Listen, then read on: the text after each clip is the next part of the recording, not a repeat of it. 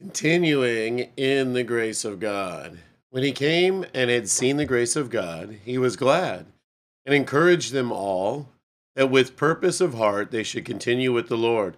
Now, when the congregation had broken up, many of the Jews and devout proselytes followed Paul and Barnabas, who speaking to them persuaded them to continue in the grace of God. And that's Acts 11 and Acts 13. Good morning. Good morning. Today is December 1st, first day of December. It is Friday. It is currently 47 degrees and raining out there. And looks like we're going to be raining all day and high of 58 today. And let's pray and we'll get into our lesson. Heavenly Father, we thank you for this day. We thank you for being our God, for loving us, Lord. And we just ask that you would be with us right now as we get into this lesson, into your word on this Friday, Lord. We just ask, it's kind of starting out cold and wet and dreary, Lord, but we just ask that it would be a good day nonetheless, whatever we're doing, Lord, at work or school or wherever, Lord, that it would just be, just turn out to be a great day, Lord. So we just ask your hand in our lives. Help us to be productive today and just glorify you in all that we do, Lord. In Jesus' name we pray. Amen. Okay, we're going to read Acts chapter 13 this morning.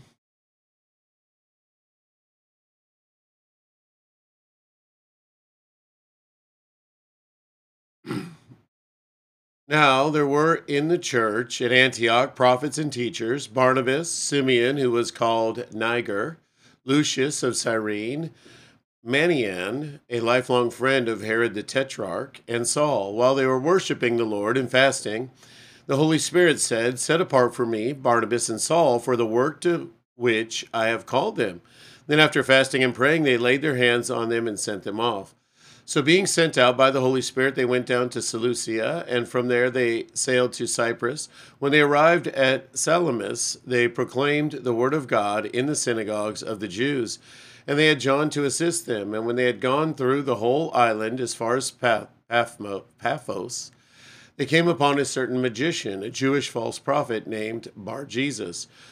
He was with the proconsul Sergius Paulus, a man of intelligence, who summoned Barnabas and Paul and sought to hear the word of God.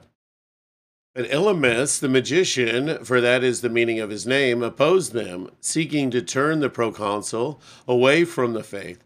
But Saul, who was also called Paul, filled with the Holy Spirit, looked intently at him and said, "You son of the devil, you enemy of all righteousness, full of deceit and villainy, will you not stop making crooked the straight paths of the Lord?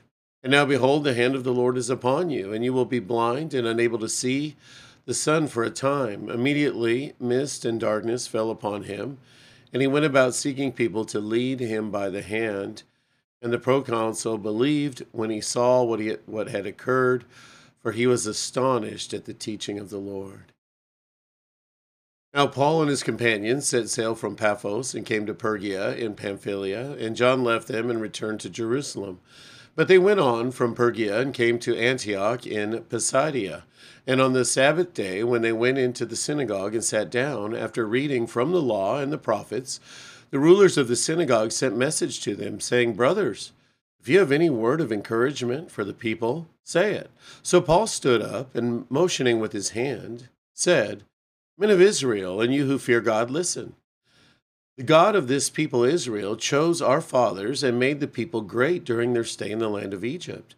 And with uplifted arm, he led them out of it. And for about 40 years, he put up with them in the wilderness. And after destroying 7 nations with the land of Canaan, he gave them their land as an inheritance. All this took about 450 years. And after that, he gave them judges until Samuel the prophet. Then they asked for a king, and God gave them Saul, the son of Kish, a man of the tribe of Benjamin, for 40 years. And when he had removed him, he raised up David to be their king, of whom he testified and said, "I have found in David, the son of Jesse, a man after my heart, who will do all my will." Of this man's offspring, God has brought to Israel a Savior, Jesus, as he promised. Before his coming, John had proclaimed a baptism of repentance to all the people of Israel. And as John was finishing his course, he said, "What do you suppose that I am? I am not he, no, but behold, after me one is coming, the sandals of whose feet I am not worthy to untie. Brothers, sons of the family of Abraham, and those among you who fear God, to us has been sent this message of this salvation for those who live in Jerusalem and their rulers, because they did not recognize him nor understand the utterances of the prophets, which are read every Sabbath, fulfilled them by condemning him. And though they found in him no guilt worthy of death, they asked Pilate to have him executed. And when they had carried out all that was written of him, they took him down from the tree and laid him in a tomb. But God raised him from the dead, and for many days he appeared to those who had come up with him from Galilee to Jerusalem, who are now his witnesses to the people. And we bring to you the good news that what God promised to the fathers, this he had fulfilled to us, their children, by raising Jesus, as also is written in the second psalm. You are my son, today I have begotten you. And as for the fact that he raised him from the dead, no more to return to corruption, he has spoken in this way: I will give you the holy and sure blessing of David. Therefore he says also in another psalm, you will not let your Holy One see corruption.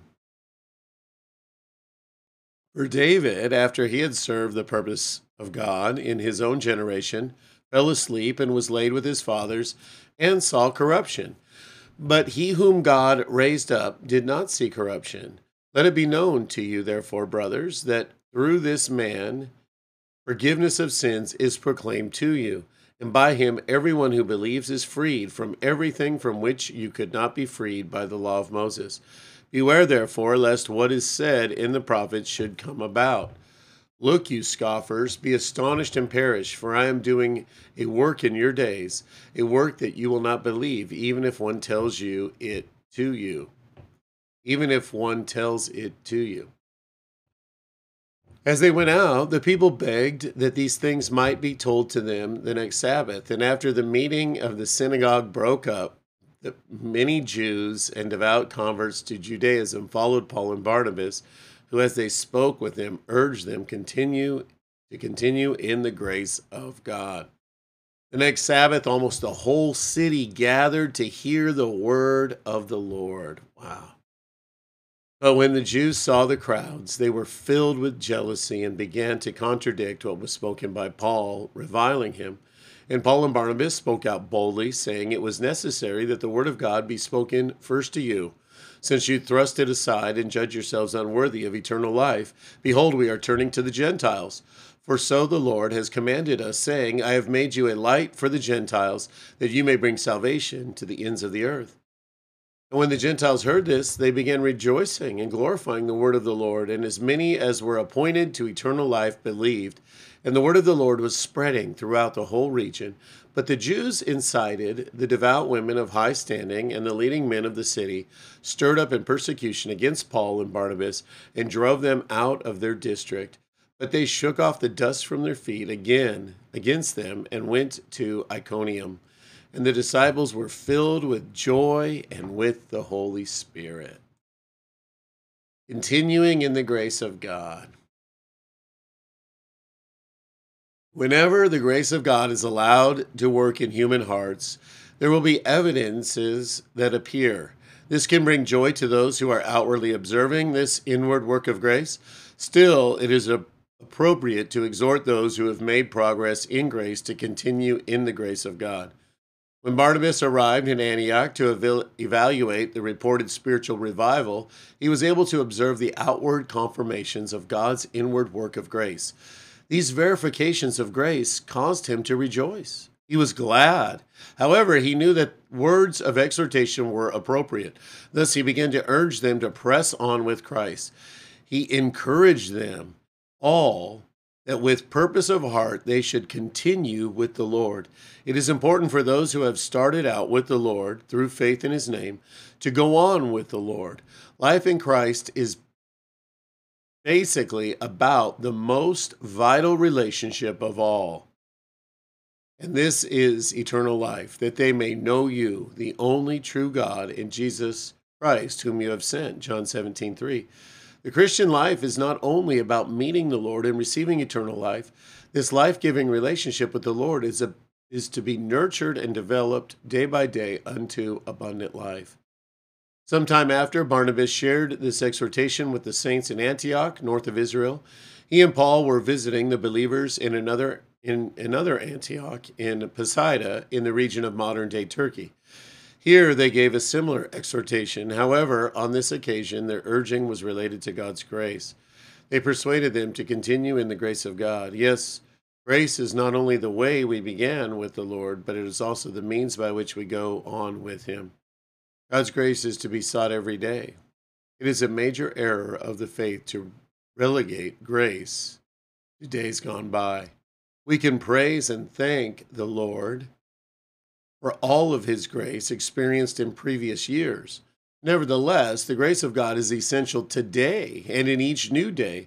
Also, it is fitting that the saints in one town were exhorted concerning continuing in the Lord, whereas others later were urged regarding continuing in grace. Grace cannot be separated from the Lord Jesus, for you know the grace of our Lord Jesus Christ. 2 Corinthians 8:9. Lord, we want to continue with you and with your grace. We do not want our experience of you and your grace to consist only of days gone by. We long to know you better and to experience your grace more and more each and every day. We praise you and we thank you, Lord Jesus. In the name of Jesus, we pray. Amen. May the grace of the Lord Jesus Christ and the love of God and the fellowship of the Holy Spirit be with each one of you today. You guys have an amazing day. God bless you.